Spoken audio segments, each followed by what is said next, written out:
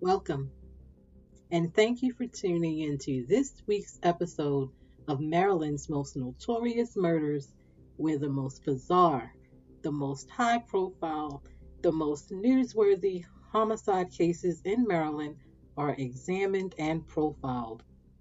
This season, season 3, relationship murders or husband, wife, boyfriend, girlfriend, those type of murders are discussed and profiled.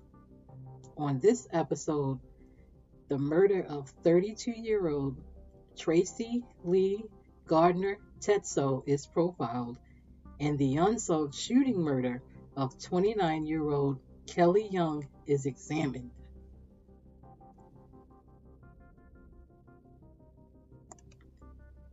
For some couples, they can be in a long-term relationship for years. Everything is all peachy keen, they kumbayaing all over the place. Then they get married, and then boom, the honeymoon phase is over, and they realize that they actually like hate each other. I mean, they just been going through the motions. They've been wasting their time with each other, and they actually can't stand each other. And they thought that that little piece of paper called a marriage license, or that title of my husband or my wife, that somehow was going to make their relationship better or heal an already damaged relationship. Then again, for some couples, when they get married or say I do to each other, the end result can be deadly or disastrous. Let's examine the short lived marriage between Dennis Tetso and Tracy Lee Gardner. The couple dated for 6 or 7 years before finally making their relationship official and got married in September of 2004. Together, they lived in their home in the 7800 block of Bluegrass Road in Rosedale. Dennis worked for Precision Concrete, where he drove a dump truck with a trailer. He also knew how to operate backhoes, loaders, and fork trucks. Tracy worked as a dispatcher and in customer service for Aggregate Industries, which was a concrete, sand, gravel, and asphalt company. Almost immediately after they got married, the couple started having problems. Forget about the 7 years they built up before this whole thing about the marriage license caused the couple to grow apart and for them to become enemies out of nowhere. And in December of the same year that they got married, just 3 months later, Tracy started another relationship with another coworker. I mean, she was just like, I'm out. She went to see a divorce lawyer. She made plans to like make basically to separate from her husband and to start the whole process just to end all of this. Moving on, she and her new boyfriend they made plans to celebrate her 33rd birthday at an upcoming Motley Crue concert in Washington D.C. at the MCI Center, but she never made it. And on March the 7th, 2005, Dennis reported her missing to the police. When the police came to his house and took a missing persons report for his wife, he told the police that the last time he saw his wife was the day before on March the 6th, 2005. He said he was outside his front door working on his truck around 2:30 p.m. when Tracy came home after getting something from a store. He said he did hear the TV turn on a few times, but he didn't actually lay eyes on her. Like he didn't actually like physically see her. Around 6 or 7:30, he said he went back in the house, he took a shower, and by the time he got out the shower, he noticed that the front door was closed and it was locked. He told them that the TV was off and that her prize 1996 black Pontiac Trans Am with dark tinted windows, it was just it was gone. So he admitted he had no problem admitting to the police that him and his wife had been having an affair with one of her coworkers. He told him like, yeah, he had been bugging her cell phone, like trying to get information about the affair and everything, and that he even went to her job and confronted her new boyfriend. which that eventually led to him trying to get a protective order against him. The drama continued, and as Tracy, she made plans to move on with her life and end her little short-lived marriage. She just mysteriously just falls off the face of the earth and disappears. On March the 17th, 2005, 12 days after she disappeared, Tracy's car was found on Ritchie Highway in a Days Inn parking lot near Bowling Alley. Because Tracy was on her way to the Motley Crue concert, some kind of way the band got wind of her disappearing, and they put up like a $10,000 reward themselves for any information that would lead to Tracy being found. And a segment about that was featuring her disappearance was featured on America's Most Wanted, where her story got even more national attention. Tracy's friends and family, they organized rituals, searches, search parties, and everything where they search for her. They organized vigils in her honor, knowing that she wasn't just missing. Her co-workers, they even hired a private investigator to find out what happened, but like absolutely nothing turned up. Even though after a while, the investigators considered Dennis a prime suspect in his wife's disappearance, they couldn't or wouldn't make any arrests because, you know, there was like no weapon, no real motive, no real motive. I mean, she was having an affair and all of that, but nothing they could really pinpoint on him. It was like no real evidence that a crime had been committed, no real like DNA, nothing that could link him to her disappearance or murder at this point. Literally, like nothing was done, and Dennis moved on with his life. He got a new girlfriend, and he just moved on in like no time. But Tracy's friends and her family, they couldn't and they would not give up on either finding Tracy dead or alive or linking Dennis to her murder. So at this point, 4 years after she disappeared, a cold case detective was able to view the surveillance tape in the area of where her car was found. Although the video was like extremely fuzzy and grainy and not really clear, you can make out a driver parking her car like on a parking lot, getting out of the car, and then like leaving it there. In the video, you can see like the car headlights flashing on, where you can tell somebody was using like a remote to lock the car. Because the driver used the remote control like stick thing to lock the car, and because Dennis was the only one who had the remote control lock when he gave it to them when he was questioned like years ago, the detectives figured like he had to be the one who drove the car there and abandoned it. Plus, an investigation showed that Tracy's car had been driven through the harbor tunnel on the day she went missing, just a little before 8 p.m. I had no doubt that Tracy was dead and no doubt in my mind that Dennis Tetzel had done it. That's what the Baltimore County State's Attorney commented to reporters with Baltimore Sun. And finally, in June of 2009, Dennis, now 44 years old, was arrested and charged with murdering his wife, even though there was no body, no real motive other than the fact that his wife was having an affair and planning to like leave him. There was like no weapon, no manner in how she died, or if she was even dead at all. Like no DNA evidence, nothing. Tracy's friends testified that um, Tracy had made plans to go to like an upcoming baby shower, and she was going to go to like an adult like toy party, not to mention the upcoming concert to go see Motley Crue, which was a birthday present to her, and she would never like just miss that.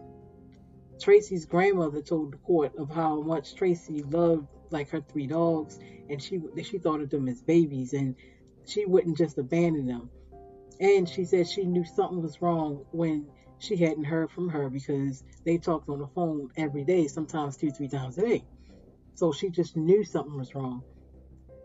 Dennis' lawyers, they emphasized at trial that Tracy was the one cheating on him.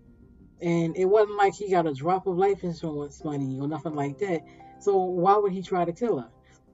So he maintained his innocence the entire time.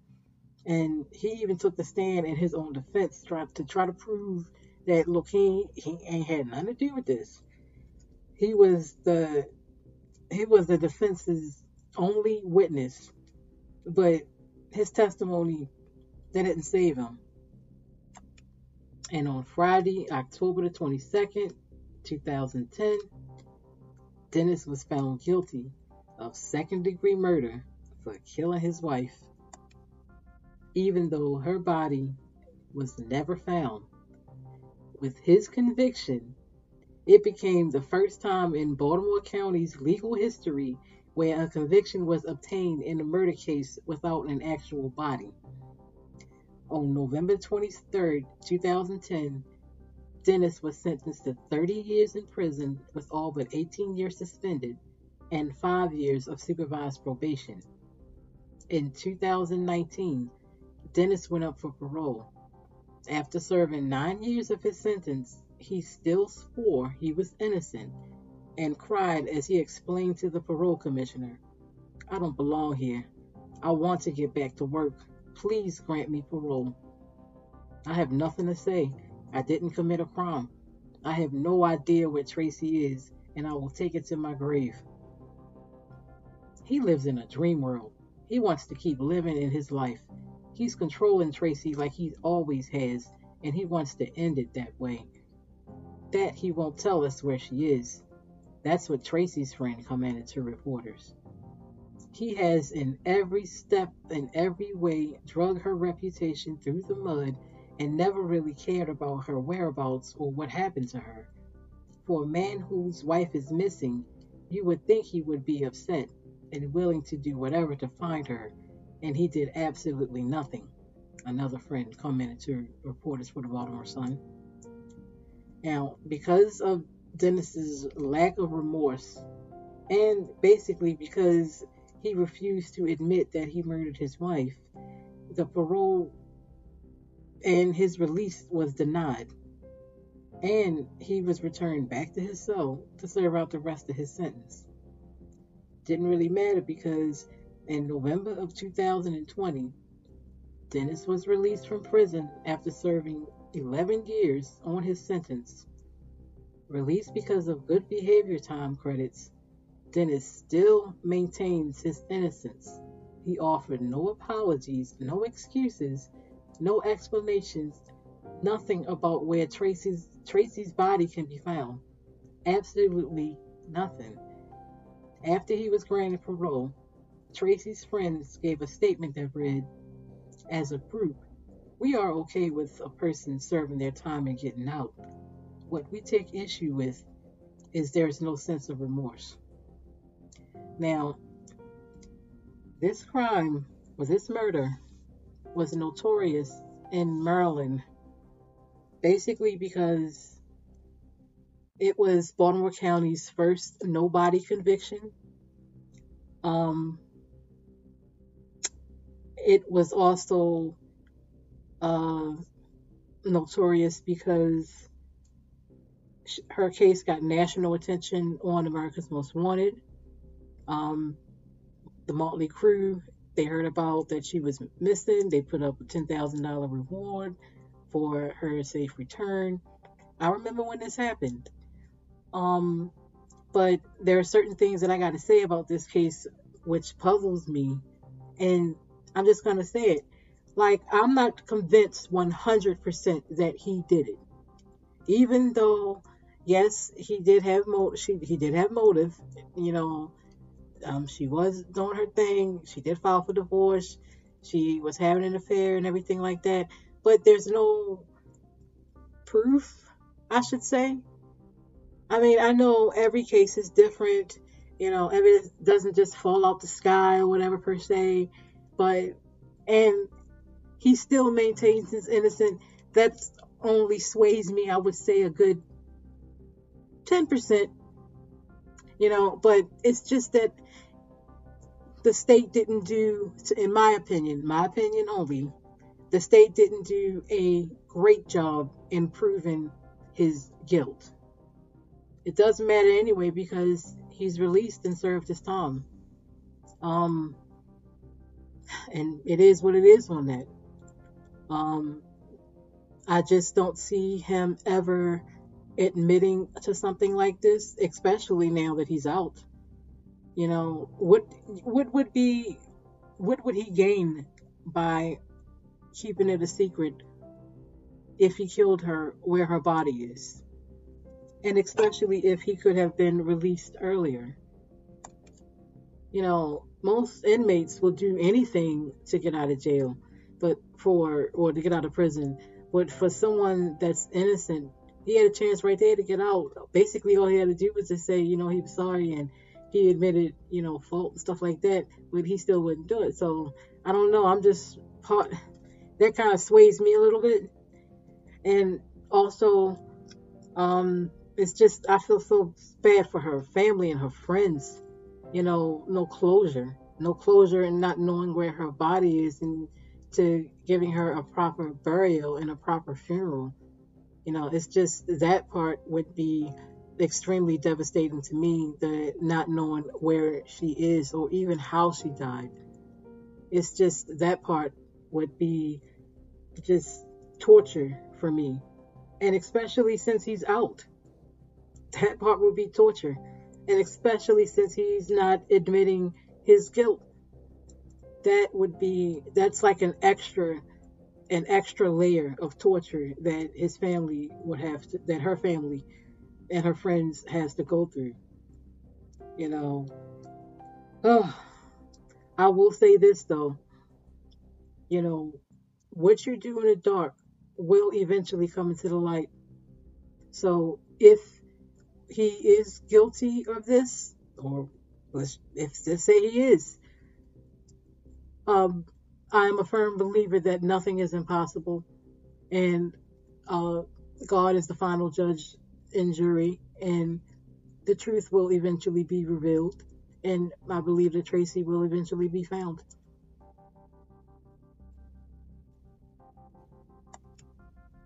For this season, season 3, each unsolved homicide will profile a victim who was transgender.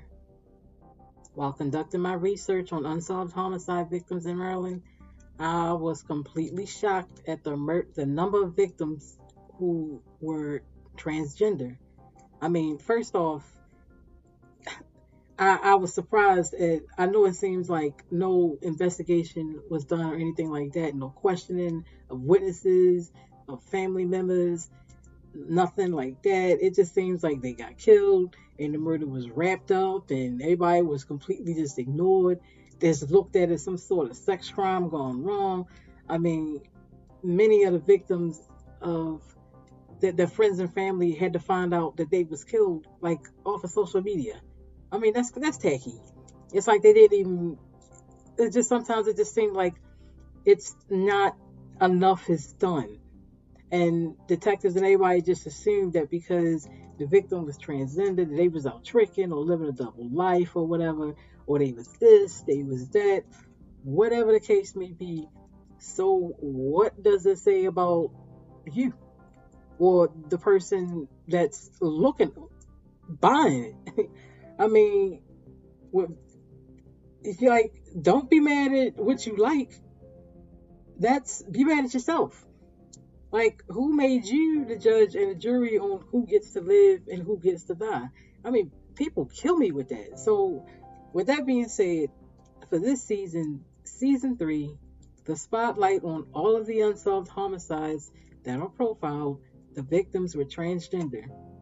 On this episode, the unsolved shooting death of 29-year-old Kelly Young is profiled. On Wednesday, April 3rd, 2013, someone shot 29-year-old Kelly Young at her home in the 2200 block of Barclay Street in East Baltimore. Found on the floor, Kelly was rushed to Johns Hopkins Hospital where she was pronounced dead. Shortly after she arrived, Kelly, also known as Rodney Little, grew up in Baltimore City near Pennsylvania Avenue in West Baltimore. They should always remember that there is that possibility that it could be a hate crime. We don't know that for sure. It was wonderful to see all the support that she had and to know that community loved her no matter who she was.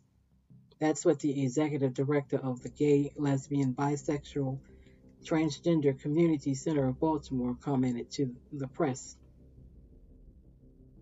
Kelly's cousin told reporters, "Everyone around here loved her. I loved her. Last time I talked to my cousin, last thing I said to her was, 'Kelly, I love you. Be careful.'" Kelly was a well known performer at a local club. She was actually like my godmother. She used to take me out. She was very entertaining. She used to dance. She used to vogue. She was very good at that. She got awards for it, another friend said in a comment to the Baltimore Sun. The person who did this, you will be found because everybody who's undercover, it's time to come out, okay? That's what another friend commented. The police have nothing, nada, zilch, and they need some help from the public because apparently homicide cases just don't solve themselves. So do the right thing, people. If you have any information at all that can lead to an arrest, questioning of suspects, of witnesses, anything that can lead to a conviction, an arrest, or anything in this unsolved homicide, please call Baltimore City Cold Case Detectives at 410 396 2100, or you can send a text to 443 902 4824.